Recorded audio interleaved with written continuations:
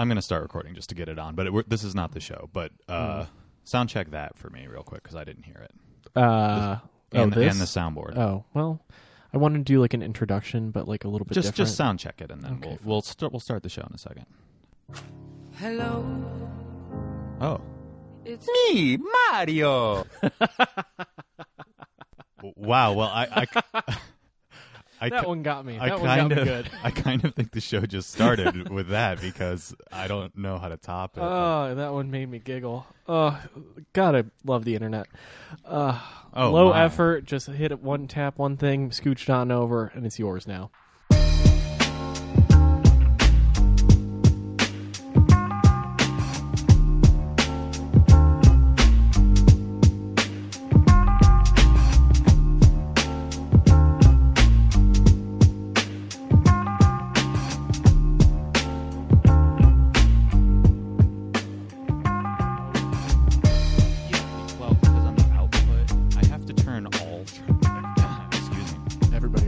Because of the nature of exporting an MP3, I have to turn up every track. You did this. It's like sort of the very first / step of the process. It up, yeah. But I can't do that with my voice and with the way your voice is effectively. I have to fuck with the audio a tremendous amount to get that step to make any sense. Yes. And I don't want to have to do that anymore. It's not that bad. So it's not at all. It's easy. The little yellow line you're talking about? Yeah, it's fine, but I've just gotten more sensitive to the quality. And I know that nobody else can notice, but I can notice. I had fun with that, though. I had fun doing that part.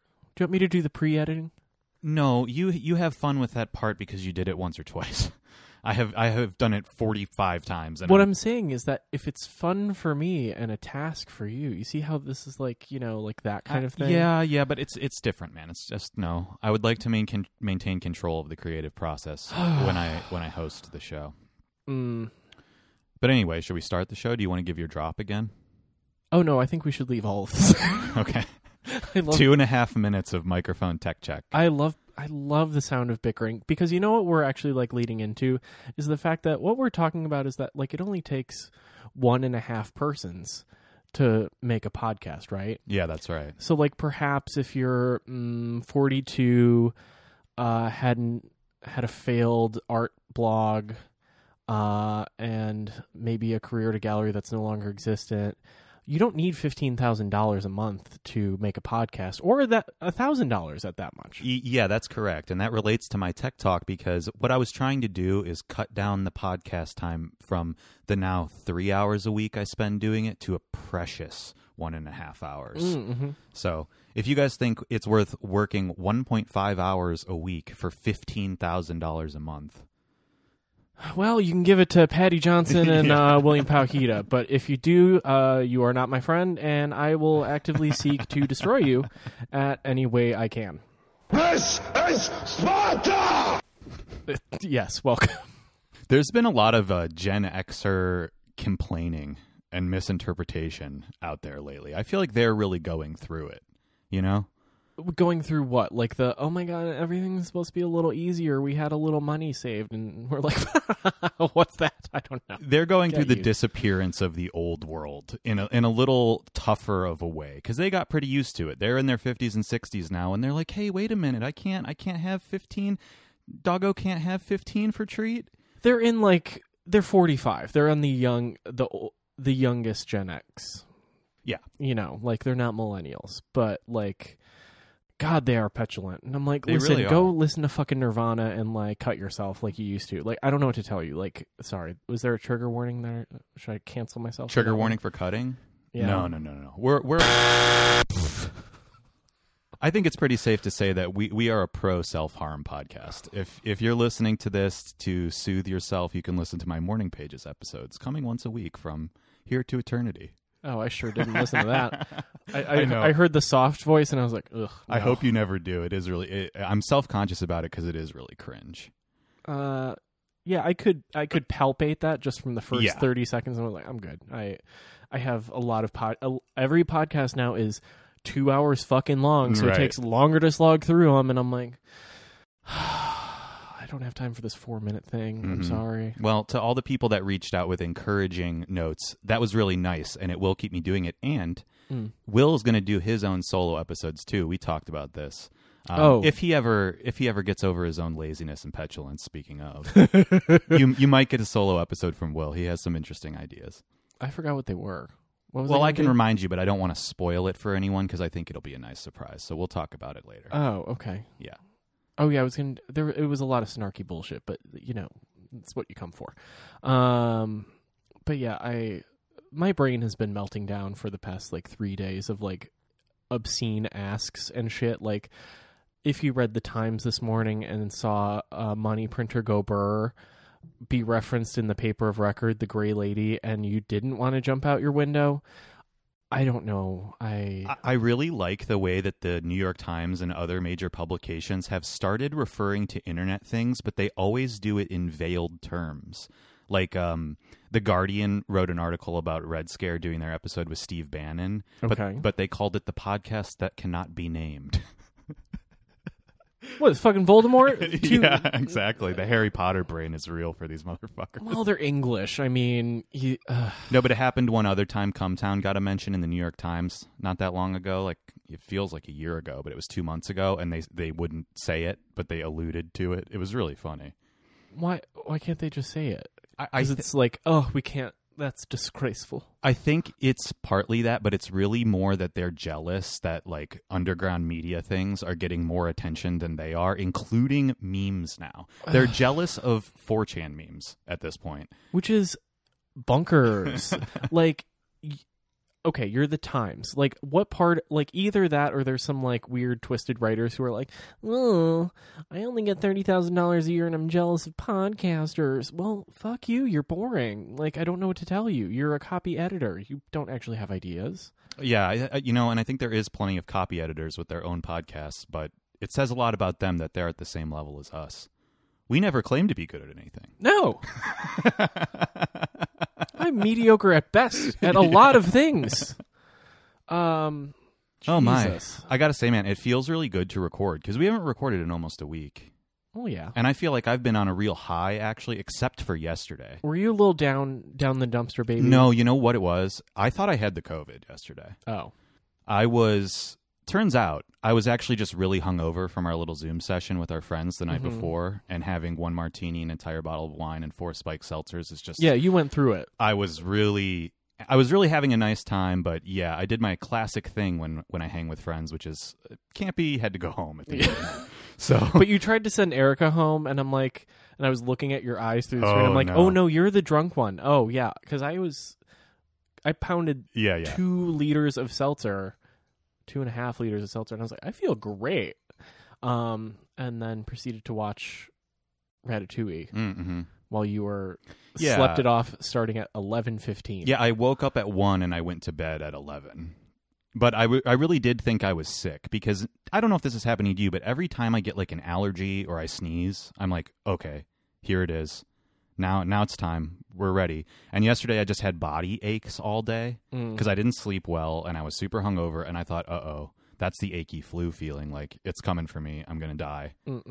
And so I just, I needed some alone time to gather my thoughts and sleep it off. And now I'm fine. I'm back. But I cut off all my hair. Yeah, it's. I don't like looking at it across the table. It's very weird. I did catch myself in the mirror a minute ago because I haven't seen myself aside from when I did it and took a picture of it, and I was like, "Oh, Jesus!" But I got to say, I think I have longer hair than you do. It's true. Which I need. Yeah, I need to. Yeah, you need to do a similar cut, Friar Tuck. But, Gay! That's a good one. I like that one. But yeah, I gotta say, I think I wear it pretty well, and it was just time. You know? Could do the thing just trim the sides and just let the top be just slightly longer. I think that's missing. Interesting, although I think that's a little bit gay. No, it's not. That's normal. Yeah, I think. Are you sure I wouldn't look like a Hispanic teenager? Yeah, but that's cool. Okay, I guess. I don't know. You could also go shorter on the sides. Shorter on the sides and leave it a 1 on the top. Yeah. Oh, okay, all right. Maybe I'll try that. That's actually kind of cool and would look like you went and got a professional haircut. Yeah, but I just have to go. No, lawnmower the whole. That was fucker. the idea. I'm going for what I described to my mother as monk aesthetics. That's what it felt like it was time for. You know what I'm saying? I didn't need one more thing to run my fingers through and preoccupy me in my day. I need to clear my headspace. And so I did it very literally. Okay. Well, you can go. I mean, if I start to see, like, Franciscan robes get dropped off in an Amazon truck or from, the fucking military and their courier vans outside, I'll be like, huh, well, all right. Oh, yeah, it's coming, baby. I'm going to look like a Jedi. Oh, boy. No, I think I'll just go full mustache for the next however long. Really? That's fascinating. I mean, who's Bald that and for? mustache. Just for me. Okay. Just for funsies. Yeah. Like goatee and then do full, like, Heisenberg. Yeah. You know what? I think you should try that, because I was also trying to channel Jesse Pinkman a little bit. Somewhere between a monk and Pinkman is what I'm going for. Oh, well. And I think you would do nice as somewhere between Walter White and a gay IDF soldier in Tel Aviv. No. No, it's like, why not? Like, Yeah. it's going to be at least 3 weeks No, that's until anyone does anything. So, like, everything will grow back by then. Who gives a shit? Yep, that's what I'm saying. It's time to experiment with your style. Yeah, In like, every I can't, manner. like, bleach my hair or, like, color it because there's not enough. So, like, what do you do? Ooh, is that what I should do? Should I go full, like, 1990s NSYNC style and go blonde short? No, your hair's too dark for that. It'll turn, like, orange. Yeah, I did try it once in 7th grade, and it did turn orange. It didn't complement my rubber bands on my braces very well. Oh, boy. Yeah, no. That's going to be a hard pass. Plus, where are you going to find bleach? Nowhere. Or peroxide, even. Can't even find that. I heard if you drink bleach, it kills COVID. Tell the boomers. Well, it'll kill more than COVID.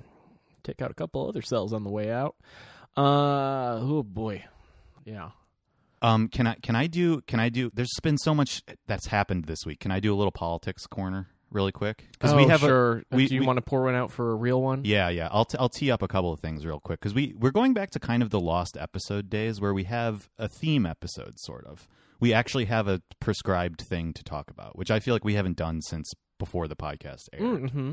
And we might have two things, because you have your list too. Remember that? What list?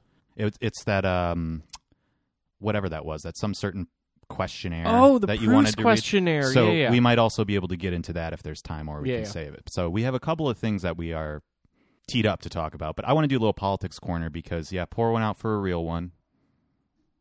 I don't have a pouring sound. No, we don't okay. have that. I thought we had a pouring sound effect, We but sure don't. Bernard Sanders, How about R.I.P. we can also do. Hold on. You want me to do That 21 was more not times? what I was expecting. We can do It 21. sounded like you shot him in the head, not giving him a salute. I mean, it wasn't me. My fingerprints are not on the gun. Nancy Pelosi's are, but that's a different. Hillary issue. Clinton's. Oh but, well. Yeah, true. But so Bernie dropped out, and that shit sucks. And I know that there's a lot of people in the Bernie sphere that had a kind of catastrophic last couple of days. I didn't take it so hard, because after Super Tuesday, it was sort of like, well, that's the end of that. There's really no returning from that precipice. But people are having like a really tough time over it, and I felt like I didn't feel very emotional about it, because it was coming any day now, right? Mm. I mean, I think anybody could have seen that coming, especially given the onset of COVID or whatever. Well, I pretty think bad. even like on his own, he was like, "Why are you asking me about a campaign? I'm trying to solve a fucking crisis. Get out of my fucking face." Right. And you're like, "Ooh, shit." Yeah, so it was over, but I have an interesting thought on this, because I don't want to go down the same old avenues that everyone's probably been hearing all week, just regarding hot takes of campaign strategy or blah, blah, blah. Who cares? None of that's very interesting to me. It's in the can now. So I was listening to a podcast today, a podcast that I quite like, but speaking of Gen Xers, hosted by a couple of them, and one of the guys was really going off about the Bernie or bust set, because that's the conversation now. And I guess should be up front. I think everybody listening to this already knows, but like, don't vote for Joe Biden. So this is what I'm coming to, is he goes off on this whole tirade, and it was very interesting actually, about how he doesn't agree with that position, because back when Generation X was a similar age, they were going through the Bush-Gore election, and the same exact dynamic was at play. Do you know about this? Who was the alternative to Al Gore? I don't recall. Ralph Nader was the alternative to Gore, and He's like a Keebler elf. Why would you vote for him? well, listen, on top of that, there was a similar dynamic in that primary. I think it was that one. It might have been the one after that, where there was Howard Dean that was to the left of the major Democratic candidate. Yeah. That might have been 2004. I might be mixing that was up. 2004. But the same dynamic still applies, where there was leftward options and then there was the mainline neoliberal, neoconservative options, right? Mm-hmm. And so he goes on to state that like he voted for Nader proudly, right? Mm-hmm. And that he regrets that decision in retrospect because in a post 9/11 world, Al Gore being the president would have meant a really different situation. Would it have? That's what I'm coming to, is he's probably right. Because if you consider the invasion of Iraq, which is what he said, maybe or maybe not that would have happened. It certainly wouldn't have happened in as catastrophic and bungled a way. Bungled, yeah, is the word, yeah. But I don't think it's clear at all that it would have definitively not happened.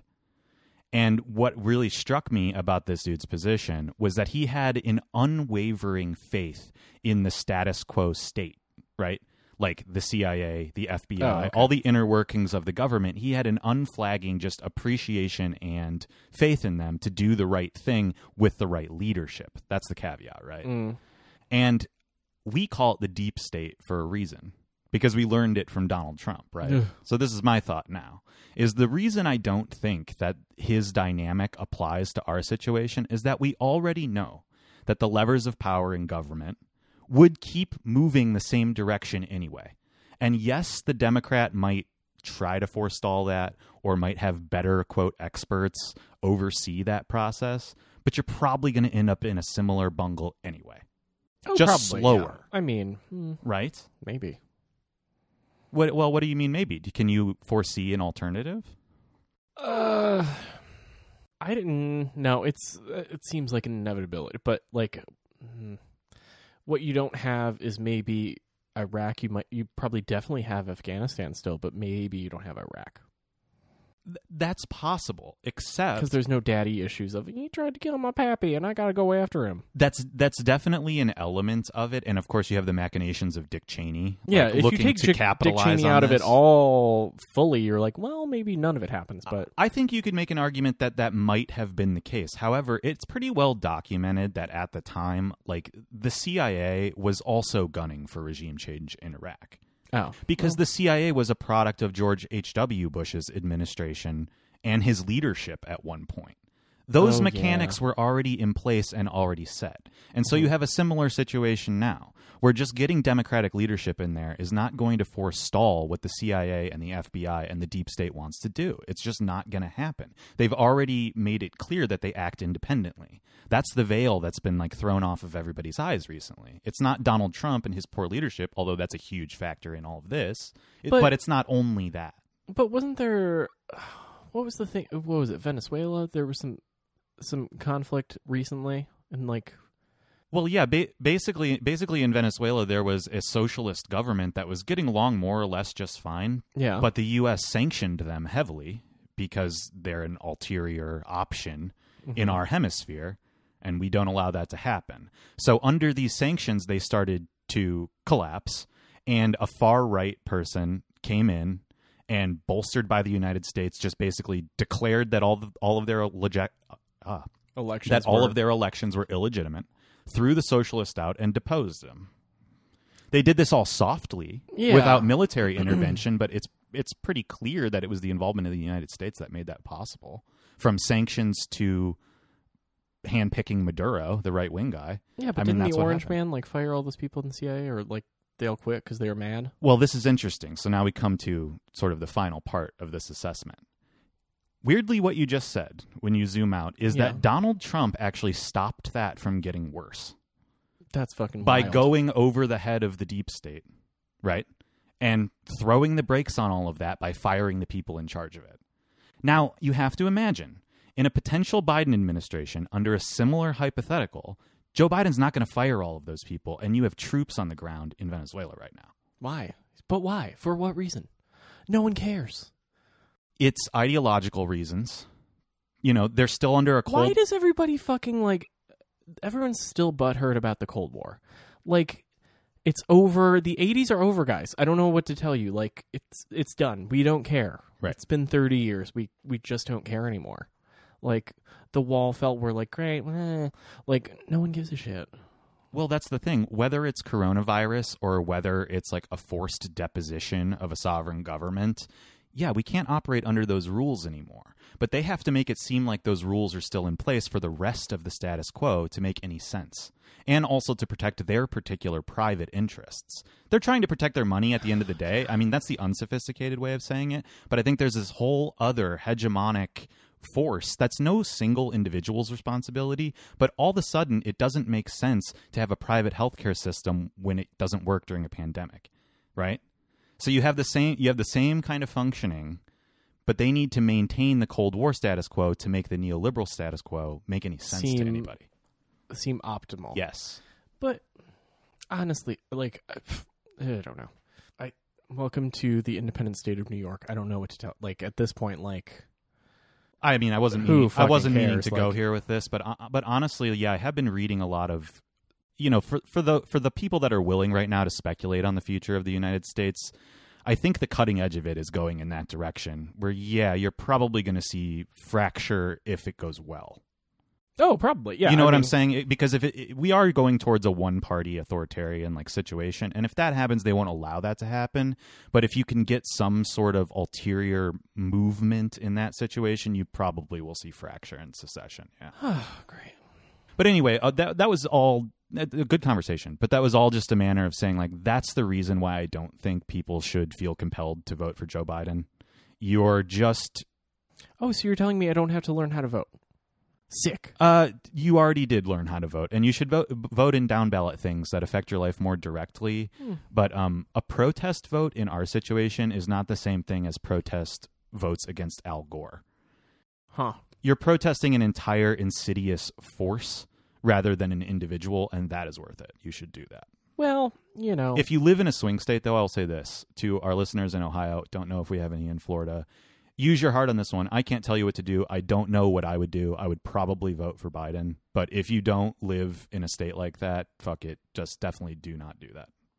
Well, that's also probably not going to be great as an idea, if only because there's no one like running oversight on $3 trillion that were just like went burr. Like, I don't know. Like, that's bad. Like, that's ultimately truly terrible. That's how you actually like incite like riots where you're just like, I have no money and you just gave away $3 trillion because I don't know how many zeros that has. Like, that's bad. Like, it is really bad, but the alternative situation again is that full economic collapse. Well, no, let's say Joe Biden wins and the coronavirus pandemic happens then, right? Let's set aside all the mitigating factors there and just use that in a vacuum. Mm-hmm. What happens is they distribute that $3 trillion, right? And yes, there is better leadership. This was that whole podcast guy's argument, that the Democrats are better leaders. So in spite of all this... Are you listening to like Pod Save America or some shit? No. It's John Roderick. I've talked about him on here before. He's a good dude and I like his stuff. But setting him aside, like, the whole idea was that Democrats bring better leadership and they prioritize diplomacy and statesmanship, right? And I think that is true. But now, so you take that $3 trillion package and you assume that the person in charge of it doesn't keep getting fired like Donald Trump keeps doing. Yeah. Great. You have steady leadership, but you also have much more severe austerity politics surrounding it and a better presentation of that. So rather than everybody getting a $1,200 check, right, now it's a $1,000 check and you better be grateful for it. Ew. So yeah, there's trade-offs to everything, and like sloppy leadership, it's not ideal, but neither is better leadership in a neoliberal context. Well, it could be worse. We just don't know. And so I don't think voting for the lesser of two evils applies here. That's the fundamental thesis I'm saying. Is like, you're not voting for the lesser of two evils, you're voting for one evil or the other with certain unknown quantities. How about we just borrow Angela Merkel for like 2 years? No, I don't know. Hey, I mean, do you want to turn this whole episode into a politics episode? Because I could go on and on. I'd rather not. Yeah. Because I don't have that much to say. I just want to, borrow her. Be like, hey, girl, I make paintings. Can I get $5,000? She'd be like, yeah, it's in your bank account. And I'd be like, sick. I can't resist. I mean, if you look at the situation in Germany, like, yes, their efficiency in distributing their resources and their generosity is better. But Angela Merkel and the European Union have a stranglehold on other countries like Italy, where the crisis is going badly, and they're deliberately not helping them. So yeah, I don't know. Well, because the Italians owe them money. Well, they owe them money by design. Because when they eliminated their own currency and went under the euro, now they have no ability to do what our Fed is doing and print their own resources. They have to rely on Germany and all the other partners for it. I thought, Greece. They already did this with Greece, yes, in Yeah, 2007 and Greece did this, 2008. okay. The entire prospect of the European Union was for Germany, France, and to a certain extent Great Britain to have a stranglehold on every lesser European country, and they did that through monetary policy. That's what the European Union is. So, yes, they're better neoliberal technocrats, but my whole argument is that fuck that. Who cares if they're better? That's way more insidious than Trump. Uh-oh. Well, I think that's going to ruffle feathers with people, but that's fine. I actually think that's an accurate assessment. Well, with the new haircut and then all of that, I'm like, well, we have to just do a sweep every couple days, make sure there's no wires that are being... Make sure there's not a swastika hiding on the back of my head. Oh boy, like like is he writing letters? Are there magazines all of a sudden with like letters cut out? Like I don't know. Is there anything that's been on your mind over the course of the last week that you want to talk about before we get into our main segment? No, I don't think so. I mean, It's interesting how little is on your mind at any given time. I process everything. I don't dwell. I don't know. Like I don't dwell on things and hold them. Yeah. Like like this is why I was playing with Colorade because like the level of mindlessness but active like synapse firing is so high and so sensitive that I'm like, this is very satisfying. It's work. It's brain work. Yeah, but it's not holding on to anything because it's just instant. Like yes, no. Like your brain is doing all of these quick fire challenges like you're on Top Chef, right? But it's nothing that you can hold on to. It's nothing like, oh, I was really thinking about what orange meant. I don't give a fuck what orange means. Like, because I wanted a painting to have like symbolic color choice, and I was like, actually, let's not. One of them can, one of them can't. Before we get bogged down too far in technical details that you're not describing well, I would like to give you two compliments. Well, one is to say, you remember that idea that Ulrika told me when I was in Nevada of don't grip it? Yeah.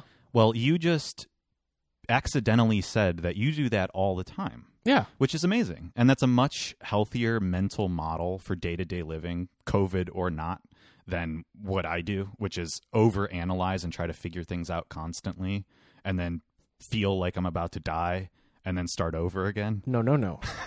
I learned that coping mechanism as a youth. Yeah. Like with, problems, the troubles of youth. And I was like, maybe in my old age I can finally, I realized it. Okay, cool. Right. You're a veteran of your own private IRA. Yes, that actually tracks. Yeah. The Catholics and the Protestants in my own home were, car bombing each other. Well, and I've been talking to you about this off mic to a certain extent too, because in our nightly conversations when we're talking about art and stuff, I've been really struck lately with how good of an artist you are in this sense, because part of that not gripping it thing, aside from psychological mental health, is intuition. Like that's what that is. It is. You're willing to follow that, and I think that's why you constantly resort to talking about your studio practice when asked what you're thinking about, and you start to model it unconsciously in certain ways. But that's because that's something that's always working in the back of my brain. Yeah, like because of the having a day job for so long. Like, or a money-making job for, before that, or any kind of money-making job. It's like you're silently doing work because you're doing other mindless, brainless tedium throughout the rest of the day. And then you're like the back burner of your brain's like, okay, and flip. And you're like, oh, got one. Okay, cool. Like, well, right. That's the other thing is that you're really good at compartmentalizing like the kind of logistical thinking that one has to do for the sake of getting by, meaning a day job or making money, and then having your sort of organic or like dynamic intuition take over the rest of the time or in the background. Yeah. Whereas I feel like for me and for a lot of people, like those things are so mixed up that disentangling them becomes the job rather than being able to do one, switch to the other and back. Yeah, I got a render farm in my head. It's just working. It's just on a simmer all the time. That's really impressive. Like both sides of your brain are able to almost, it's like when The Rock raises one eyebrow, you're able to do that one thing independently. It's actually not hard. It's like winking. You just go. Well, sure. I just think there's two different kinds of people. Like drummers in a band do the same thing with their feet and their arms, which I can't do at all. Oh, I don't know how to do that. You know what I'm My saying? body is not a. But functioning your thing. mental model is a similar system, Yeah, maybe. right? Kind of. Yeah, I don't know. Yeah. Yeah, I don't know. I just have not been. I've not been stressed one day beyond like the going out into the world stresses. Other than that, I'm like very zen. Even zen about getting like furloughed or whatever. I was like, knew it was coming. Yeah, Accepted it. How do we do this? Okay, great. I'll do it on Tuesday. Did it on Tuesday. Like everything's just very placid, and I don't know if that's insane or just well adjusted. I have to say, I think it's pretty well adjusted. I think a but lot. it's a lot of repression probably too. But I don't know. Like that part, I don't even notice anymore. That's definitely an element to it. Can I speak to that? I'm afraid you won't want to talk about this on the podcast. Catholic repression. Gay repression. Oh, yep, been there, done that. Well, yeah. I think partly why you're so good at doing this is that being closeted for a long time necessitates this. Oh, yeah, it's a safety So- mechanism. And It's add like, on top of woo! that being Catholic, I mean, you've got repression and split brain dynamics. Like that is your whole thing. Yeah, I am. Listen, when the world goes crazy, I go, this actually is fine. Yeah, like yeah. it's not that bad. Well, you know, Could be worse. It's totally anecdotal, but I've heard Jewish people talk in those terms too, where like there's this, I'm an aspirational Jew. We know of this. course, which adds to it, but there's this constant hum in the background of threat, as like just the genetic memory of the Holocaust or the living memory of it, right? Yeah. And then so Jewish people are sometimes calmer under calamity than under normal life because that's what they're like prepared for. Yeah. That's why I love the scrum of like busy retail time when literally people are scrambling all over the place. I'm like, this is great. I love this shit. Right. Gives you something to organize. Yeah, I'm like, Yeah. I can handle this. Everyone like it gets very like, you know, the spell of the thousand arms, Doctor Strange Yeah, style, and yeah, I just totally. go, okay, Turn let's into a do Vishnu or Yep. whatever. Mhm. Yeah. it. And it's like, I have become death, destroyer of shoes. oh yeah. Yeah, people are like, why are you calm? I'm like, I love this shit. It's just like, it's kind of like the old thing of like, you know, there was this like story I was told when I was young. Like, there was this piano player, like a masterclass, like beautiful piano player, man, but also terrible alcoholic. So he like couldn't, because of nerves of stage fright or whatever, Yeah. like couldn't play anymore because he was just a fucking like personal wreck. But like in his old age, there was no one who could tune a piano better than him. Oh, wow. But you had to get him shit can hammered to tune it, not to play it. Oh, because interesting. he could just unlock it and not be self-conscious. Right. And I'm like, you know, like I like crazy because then I can just zen out. Yeah, interesting. Oh, man, I kind of in some ways feel so opposite to that. Like, do you know... You don't do well with crazy. You feed off of it. Yes. Well, here's the thing. Do you know the story about Kelsey Grammer and working on Frasier? You mean Frasier? Frasier? You never saw 30 Rock. Never mind. No. Sorry. Blowing the bit, as usual. Anyway. Damn it. Kelsey Grammer was doing a ton of drugs and was getting blackout drunk constantly through the filming of Frasier. But when the cameras would come on, he would snap into character perfectly. Immediately. And given what that character is, how unbelievable is it that he's going, "Oh, Betsy, give me a fucking vodka," and then he's like, "Great," you know, Like because that show is all about timing. right. To be shit can hammy and have timing like that and have to deliver expedient lines of dialogue. No, thank you. I can't do that. Right. I'm barely fucking talking. I had half a glass of gin. But, you know, see, coming back to me, like, that's where I thrive. I think because I've been feeling a similar Zen mood. I know it doesn't appear No, like not at it all, because no. my style is to continue to oscillate, right? But that's on the top of the stack. Underneath that, I feel way better than I've ever felt in years. Like stretching back almost longer than before I can remember. Like back to high school or something, you know, where like my day-to-day second and third levels are awesome right now. And it has everything to do with not having any responsibilities. Oh. You know, so like in terms of my childhood, that's where it's regressive for me, where maybe you like learned from yours. You had to repress at the time, but now you've transcended it. My return to having zero responsibilities is the best thing that's ever happened to me. Well, And but it comes with adulthood in the sense that I have conscious knowledge of that. yes. So I can allow my top layer to oscillate as I don't know what these it layers does. you're talking about. I'm just talking about layers of personality. Like, Oh. so as I appear to you day to day, I appear as the same person, right? No. I know when I get the crazy one. I'm like, oh, God. Well, that's the thing. You're used to the different facets, is Yeah. what I'm saying. So those still maintain up Yeah. there on the surface. The but nodes, I have yes. an entire inner life, as I'm sure you do, that you have no access to, right? Yeah. You as the other party, I mean. Wait, what? Like, I don't have an... You don't have access to my inner life, No, and no, the same no, that no, I no. don't to Yeah, yours, yeah. right? And there might even be sub-levels to that, because all of a sudden you're talking about your unconscious now and other things. Yeah. So I'm saying that, like, on the sub-levels, it feels great right now, and it does feel very zen, and it makes me more interesting, I think, on some levels on the top, because I can play around with the facets of my personality knowingly, rather than let them be in control. Why give them control at all? Because it's fun. Because that's the style layer. That's where you can exercise and play a little bit. Like shaving my head is an aspect of this, right? It seems like a crazy gesture, and I know that it comes off that way. It just looks crazy. And it looks crazy, but Yeah. I'm just having a little fun. Rather than it being done out of true desperation, I'm like, hey, I feel desperate. I should shave my head. Yeah. If I just followed that impulse through and was like weeping while I did it, instead I woke up and it was a blast. That's the difference. Okay, right? fair. Yeah, you didn't have a Britney moment. No. You had like a... I had I'm about to have a Britney moment. Let's do it. Okay. I'm serious. So that's the change in me, and it's been really fun watching that happen, and it's been fun talking to you because I feel like our conversations are better in general when both of us are on this keel, right? Well, yeah, I'm also like not tired. That's huge for you, yeah.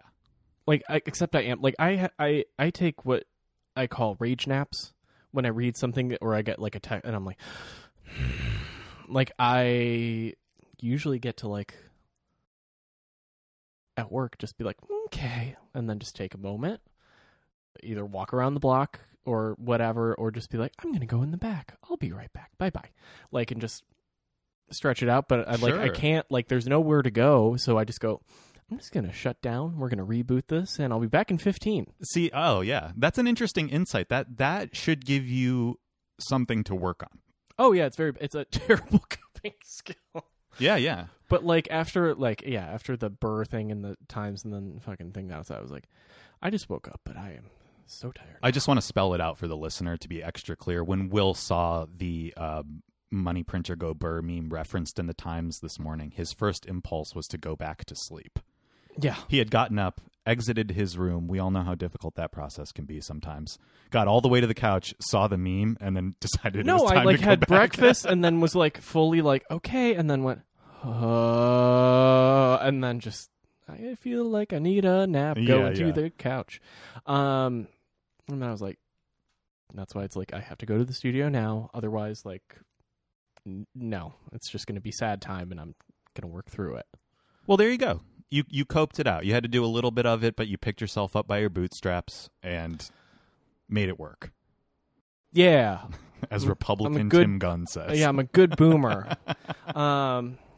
Sure, what the fuck ever. Yeah, and I went and then made no money and actually spent money by using, quarter of an inch of fucking flash on a painting. So anyway. Who cares about money, man? Money printer go burr. My heckin' stockerinos. I can't. Okay, well, how do you feel? Do you want to... No, I'm not. I'm just scrolling my new flavors. That's really distracting. I for know. me. Do you want to move on to our... Are we doing book club or are we doing the questionnaire? Here's what I want to offer. I have a ton to say about Mao 2. Like, I feel like I could do an entire episode on it. Okay. And we've just done like 40 minutes in. And if we're going to combine submission with that, I think we should do your little A questionnaire. separato? Okay. Yeah. All right. Did I screenshot it? Hold, please. While we're doing that, we're gonna play Jeopardy. Oh fuck. Well, Can't do both. can't do both. Do you want to pull it up on your computer so you can do both? And we'll cut this part out. No, I got it. Okay. All right. The Proust questionnaire. No, hang on. Can I introduce this, please? Sure. You can introduce the Proust questionnaire, but I want to say that we were just batting around ideas for the podcast late one night, and Will threw this out there, and I thought it was a good idea. I also think it fits thematically in what we just did pretty well. Oh, yeah. And I have not read these questions except for a quick scan 3 nights ago, so I have no idea really what I'm in for here. I know the gist of it. I mean, but... you ever pick up a Vanity Fair? No. Yeah, well, okay. Well, we got a submission that we should take the quiz of what character are we, but that's just too hard to do as a verbal medium. Yeah, that doesn't work so well. But you came up with this. Can you introduce what the Proust questionnaire is, like historically? What's the context for it? Because I don't even know. The questionnaire was invented by Marcel Proust, noted French author, the Madeleine guy. You know, you want a cookie, and it's going to bring back all your memories. These questions are frequently used in interviews and whatever. Like you can use it as a way to interrogate, like if you're a writer, like motivations of your own fiction. Yeah, I see. It's... that kind of thing. Like you're just like, what would they do? And like, gotcha. It's instead of just like being descriptive, it gets to an inner life. Right, and you don't necessarily have to like go interview a doctor if you're trying to write a doctor character. Yeah, you can suss out their motivations by figuring through out, this script. From what you know in the world, and like it's like a lot of times like on the back pages of Vanity Fair or whatever, it's like people say things that have subtext that they don't even know sometimes. And then you're like, "Ooh, interesting." Gotcha. So it's like it's a revelation. Blah blah blah. Yeah, that's perfect for this right now. All right, so you want to do the first one? Proust questionnaire. All right. Yeah. What do you consider your greatest achievement? Is that just the first one on the list? You're asking in order. That's the first one on the list. Okay. Or do you want me to jump around? No. The thing that I have to admit is that I do remember that question. Okay. I just said a second ago that I don't remember any of them. I'm Gin. not lying that this is the only one that I do remember. So unfortunately, I've had time to think about it. Boo. I know. It'll get more interesting later. But my genuine answer to that question is, after a little bit of thought, I was like, I legitimately don't know. Okay. Like I couldn't name one thing, and my sister came to mind for me. So if we're talking about like unspoken motivations, I thought like I know what her greatest achievements are, and I know what she thinks they are, but I don't know my own. Because she has children. And I felt weird because my mind went to my sister and her children, and they're not my achievement, but in some way I feel like maybe that's just genetic or familial. I felt like that's what I would say, is them. Huh. But I didn't do anything. So I feel like it's not You're just a proud uncle. Yeah, I just feel like that's not a legitimate response to that question. I don't know. Technically no, because it's not yours. No, yeah. No. If I had to name one thing, I mean, really, this is off the cuff now because I really don't know. I made one painting in my life that I think is really, really amazing. Okay. Like, is a genuinely good work of art that could stand up against historical things. Mm-hmm. And that's the thing I would name.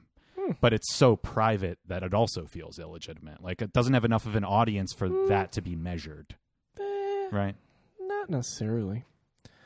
Idea of perfect happiness. Oh boy, I can tell I'm going to hate this. I'm really in the hot seat right now. Yeah, this is hard. You know, perfect happiness for me is not that far off of what I'm feeling during the pandemic. I have to say that, like, this quality of life, again, it has to do with lack of responsibility. I like to have personal responsibility, but I don't like to have responsibility for anybody else. That's really difficult for me. So the only thing I could imagine that would be better is a similarly free, meaning stress-free and responsibility-free life, but with another person. Mm-hmm. So my answer would be love, I guess. Okay. You're going to go from like over analytic to schmaltzy, and that's going to be your MO. Yeah. But it already is your MO, so I don't know, whatever. The next question is, what's your current state of mind? We just talked about that. Favorite occupation? Who cares? What's your most treasured possession? Ooh, give me a minute. I do have answers for this, or an answer for this, but let me think. Well, I'll just say it out loud since we're doing a podcast. I'll go through the thought process as it's occurring to me. I first jumped to like a lot of the little trinkets that I have around the house and in my room that are just things with sentimental value. Like I have a coin from Liechtenstein that reminds me of an entire trip that is dear to me. I have a lot of similar things to that, but the thing is, if I lost all those in a fire, right, I still have the memory. So I don't think I treasure them as much as I say that I do, because I don't go look at them all the time. I don't actively care for them. I don't dust them off, you know. The other thing that I was going to say is my library as an entity. The thing I do think about losing in a fire that would be an absolute tragedy to me, even though they're all replaceable to the last, is all my books. Yeah. I honestly think that's my answer, because I'm sentimental enough that even the disposable paper object has value for me, the particular one. Like, I'll give you an example. A coworker of mine that got laid off during this pandemic borrowed a book of mine that is a gift from my mother. And I think the chances are really low that I'll ever get that back. And I've been thinking about that a lot because it bothers me. And I could replace that hardcover for $20. It's not a big deal. But the particular object and its significance The to provenance. me are lost forever. Yeah. You could probably get it back. Most of them listen. What is your most marked characteristic?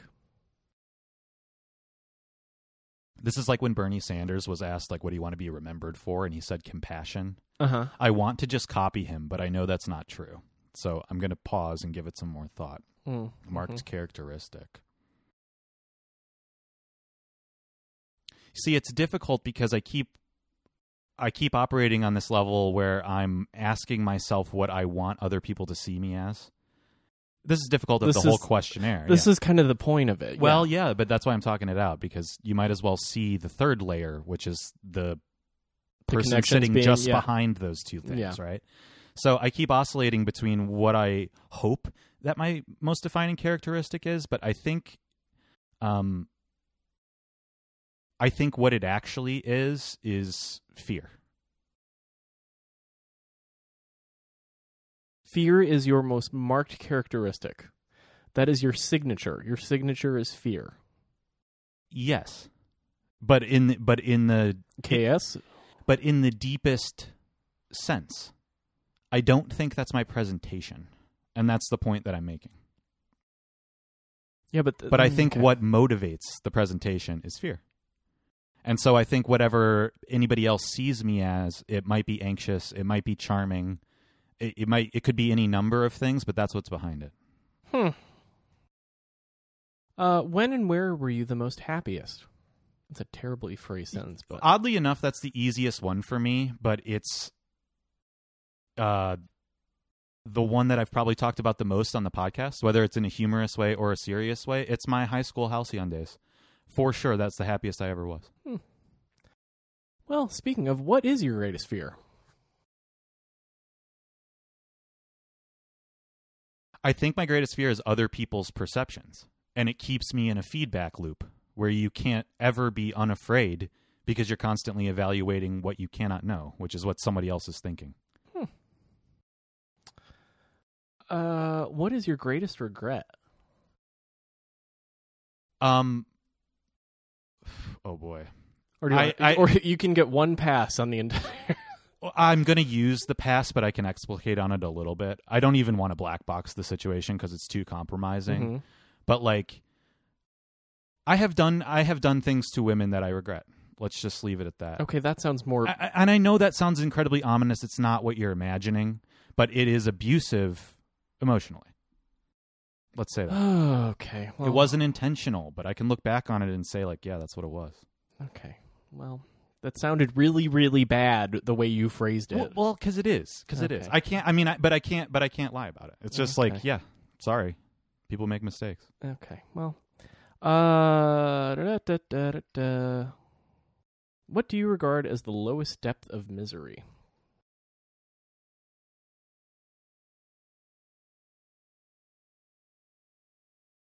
I think there's two sides to that. Like the lowest depth of misery is easy to define when you think about it in practical terms. I think it's like any extremity of suffering that humans go through, whether it's war or violent trauma, I think is obviously the answer to that on one level. And the particulars of the situation almost don't matter. But the depths of misery for me are when I find myself caught in the feedback loop I described earlier. When I'm unable to break that, that's depression. That's the worst. What do you value? What do you most value in your friends?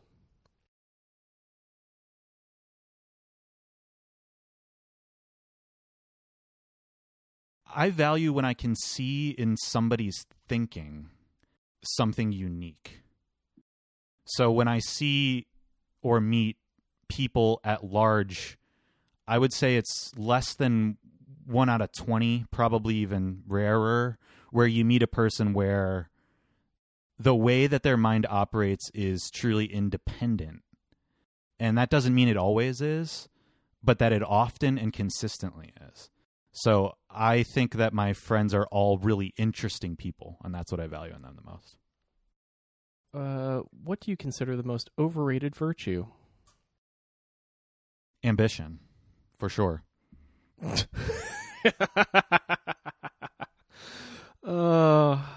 Shady bitch. What occasions do you lie? All the time, because everybody lies all the time. And lies are not a zero-sum game, you know? Like, there's different reasons for doing that are range on a whole spectrum from gentle to malicious. But I will say I lie all the time, but I never maliciously lie. Ever. What word or phrases do you most overuse? Because I'm the editor of this podcast, the answer is the word right. Right? Yeah. Right? Yeah. If you could change one thing about yourself, what would it be?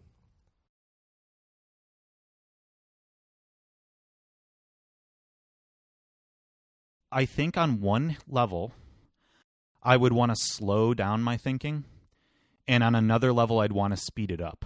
That is to say, I wish I had a better ability to improvise, and on the other hand, I wish that I was more thoughtful. How would you like to die? Painlessly is the obvious answer. Well, yeah. But like, what are the conditions I'd want to be surrounded by? Well, that's the way I'm going to answer. How would you? The one-word answer is painless, but the interesting proposition for me is like, what's happening around you? So let's say you get that. You get this painless death, but what's going on in the room, right? And everybody always comes back to the cliche of you'd want to be surrounded by your friends and your family and it would be happy. And I guess that's what I think too. Like, there's a reason that's a cliche. So that's my answer. If you were to die and come back as a person or thing, what do you think it would be? Socket wrench. No. What the fuck? That's the Ron answer from Parks and Rec. Okay. No, you know, I don't know what I think it would be. I don't think that I have enough of a handle on who I am at the core to give an object answer. I don't. What is your motto or mantra? We'll say motto is a weird old, 19th century situation. For the duration of the pandemic, you really have to let it die before you grieve it. Just let it go. Okay, you received that, though. I know that. But the answer to the question outside of COVID is that I don't have one because I change it. So I gave that answer because things will stick with me for periods of time, and that's the one right now. But I don't have an eternal one. The closest thing I can think of is a bee has to move very fast to stay still. That's intriguing. Huh. Yeah, that's the only one that comes to mind. It's from DFW. Well, that also tracks. All right. So, yeah. Thank you for playing the Marcel Proust questionnaire.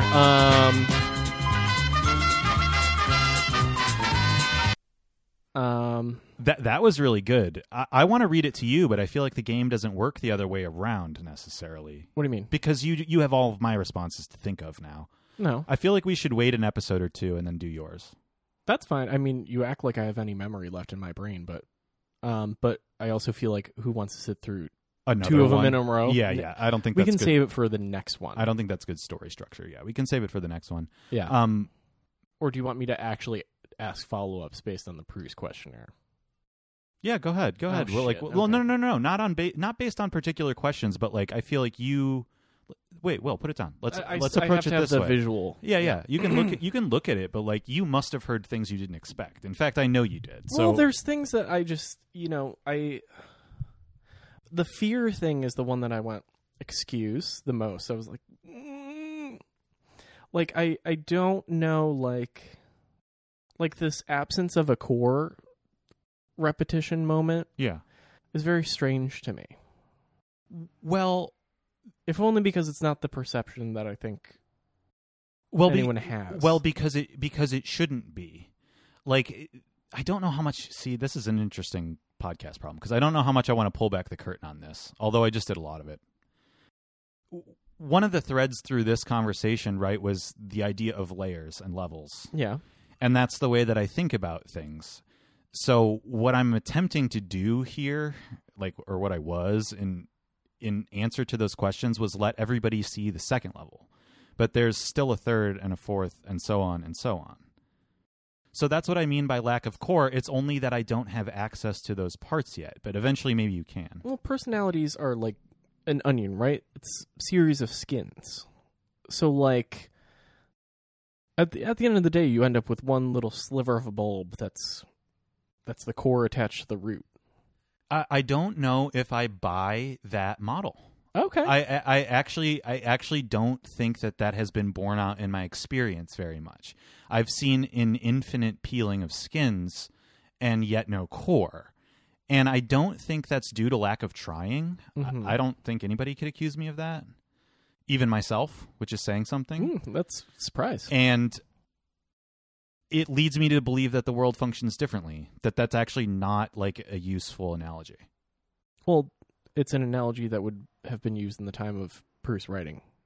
Honestly. Like, this is why this questionnaire is set up. I skipped a bunch of them because I was like, Sure. stupid ones. They're just shallow. Yeah. Yeah. It's like, what's your favorite name? Who gives a fuck? Well, there's an interesting part to that, which is like, yes, because we live in a very different time. We only saw the tail end of modernity, right? Like, Yeah, this is a modern. The arch individualist that believes there is a core to themselves was a useful stepping stone to a different kind of thinking about consciousness. Yeah. And I don't think it squares with my perception. Yeah.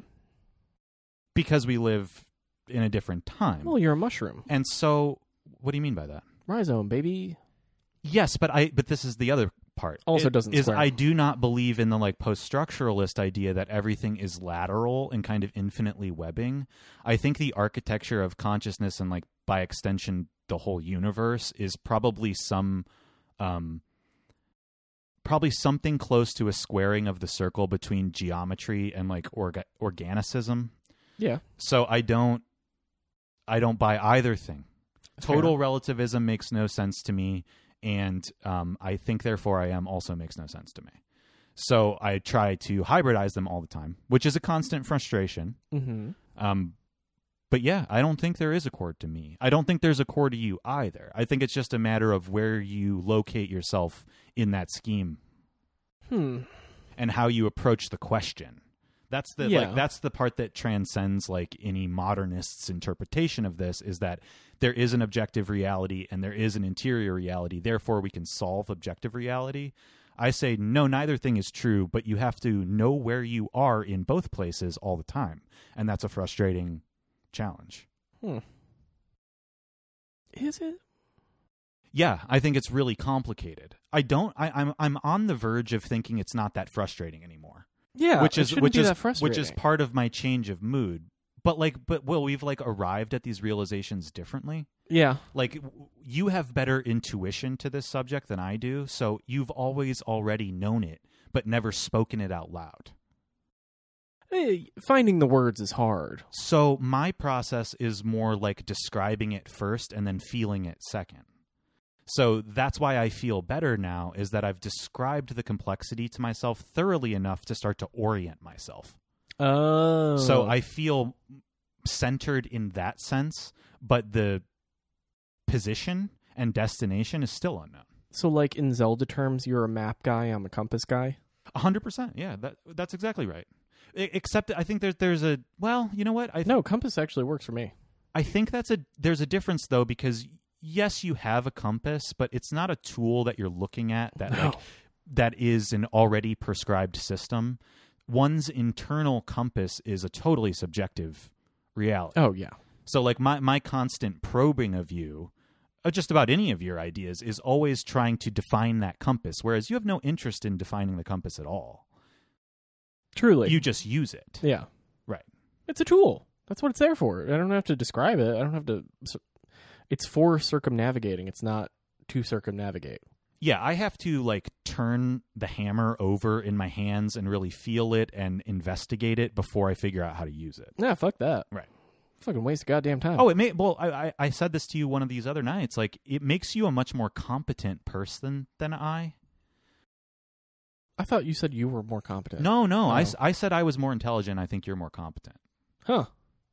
And that's like a real act of hubris to say on the podcast. But I honestly think that's like a pretty fair assessment. Although intelligence is subjective too. And this is where we start to go down this ladder for me of like, I already misspoke. Because Scaled kinds of intelligence. Yeah, I don't think you're less intelligent. I just think I'll put it more generically. Like, I think you have a quality for use and I have a quality for description.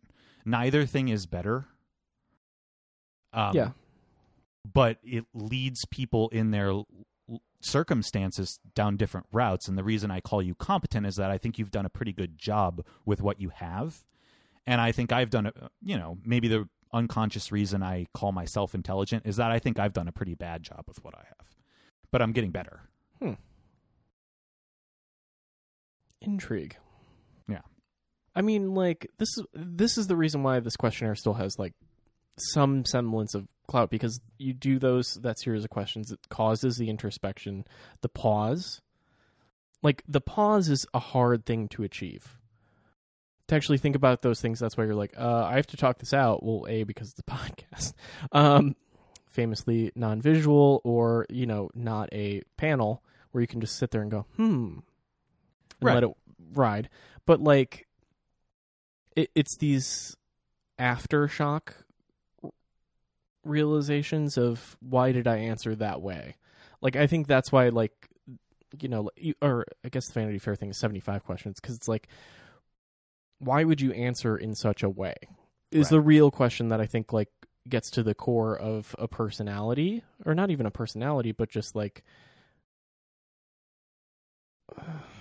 I don't have a better word right now than personality, but it gives you a raison d'etre. Yes, it gives you a raison d'etre. And I mean, in slightly zoomed out terms, what it gives you is rules for the game.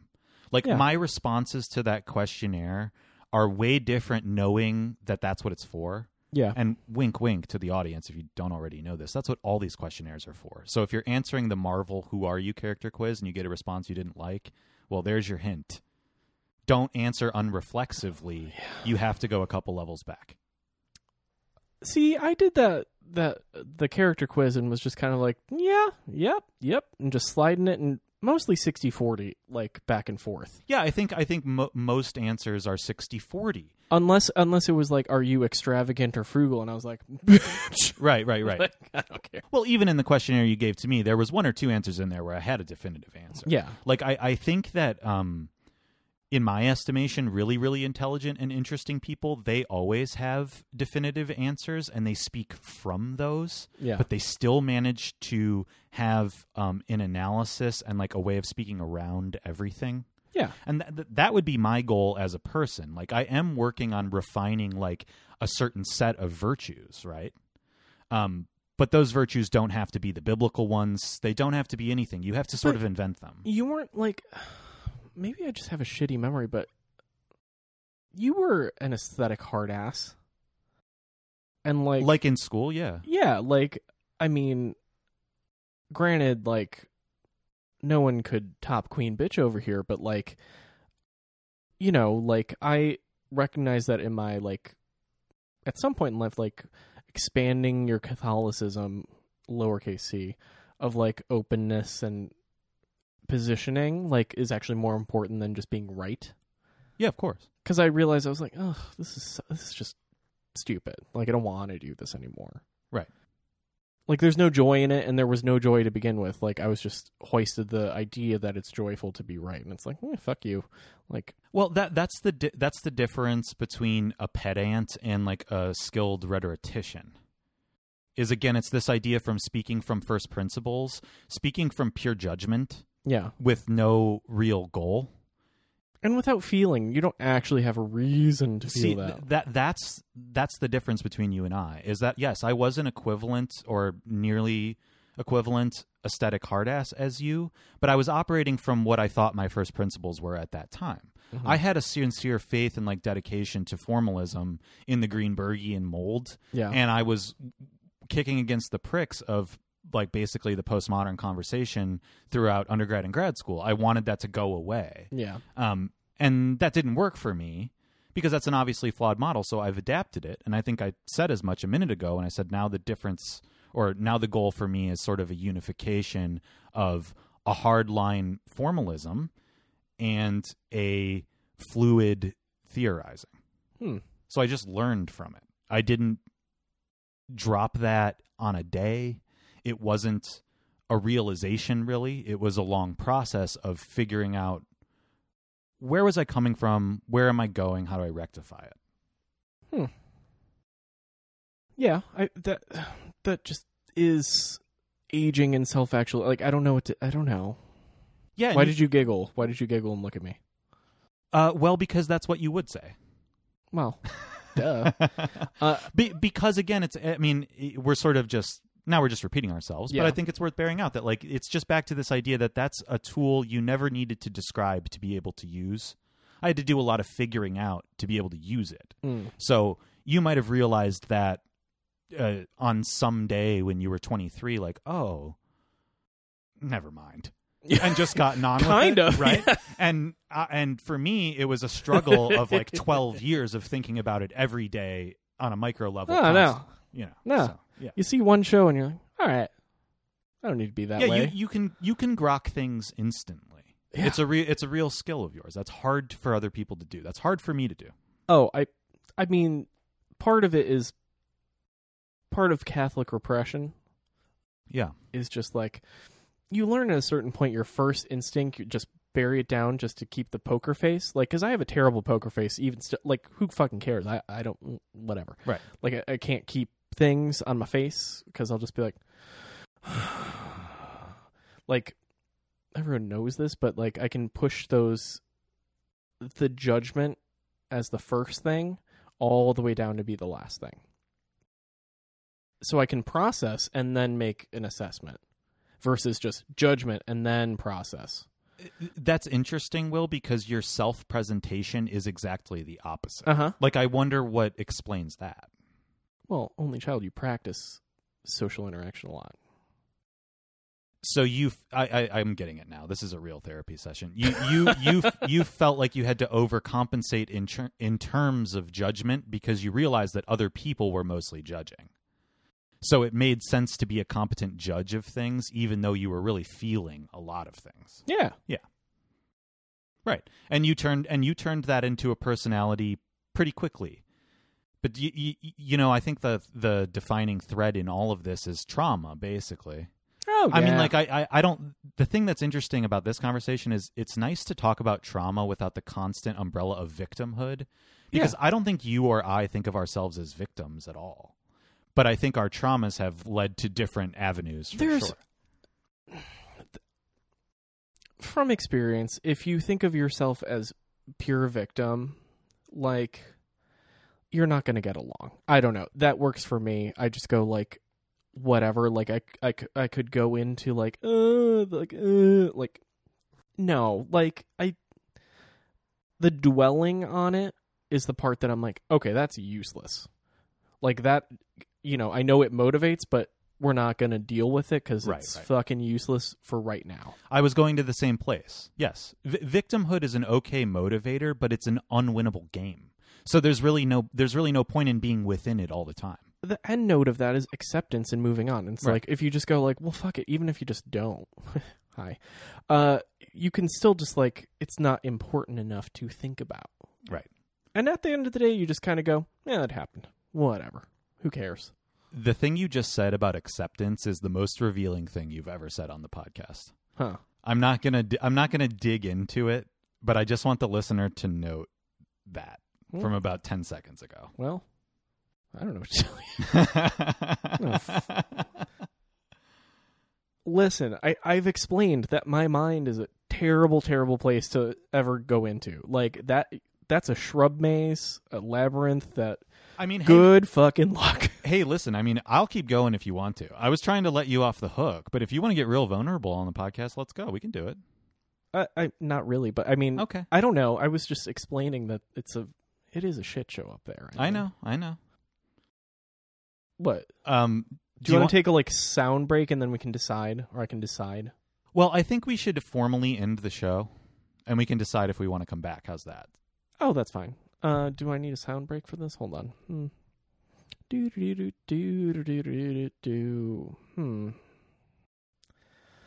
Where are my fun new ones? That was shitty. Okay. Yeah, I don't have another fun sound thing, so. Okay. So, geez, got to cut all that part out now. Jesus. I'm here to waste time. So we should just say that I think our next episode is going to be exciting too, because I don't know how much you have to say about your book, but I have a lot to say about my book, and we have a book club episode coming up. Maybe we'll record it in a couple of days, because I feel like that doesn't depend on mood. No, that's we can just an easy breezy. Yeah, this was a bad book. I didn't like it. Ended very badly. Well. We'll talk about it on the book show. Well, if you want to catch up, you can crank out Submission by Michelle Houellebecq and Mao 2 by Don DeLillo, and probably can read them in 3 days. If you're a fast, inattentive reader like Will, I had to rush through an absolute treasure of a novel just for a podcast we didn't record yet. Whatever. All right. Okay. Bye-bye. Signing off. Bye.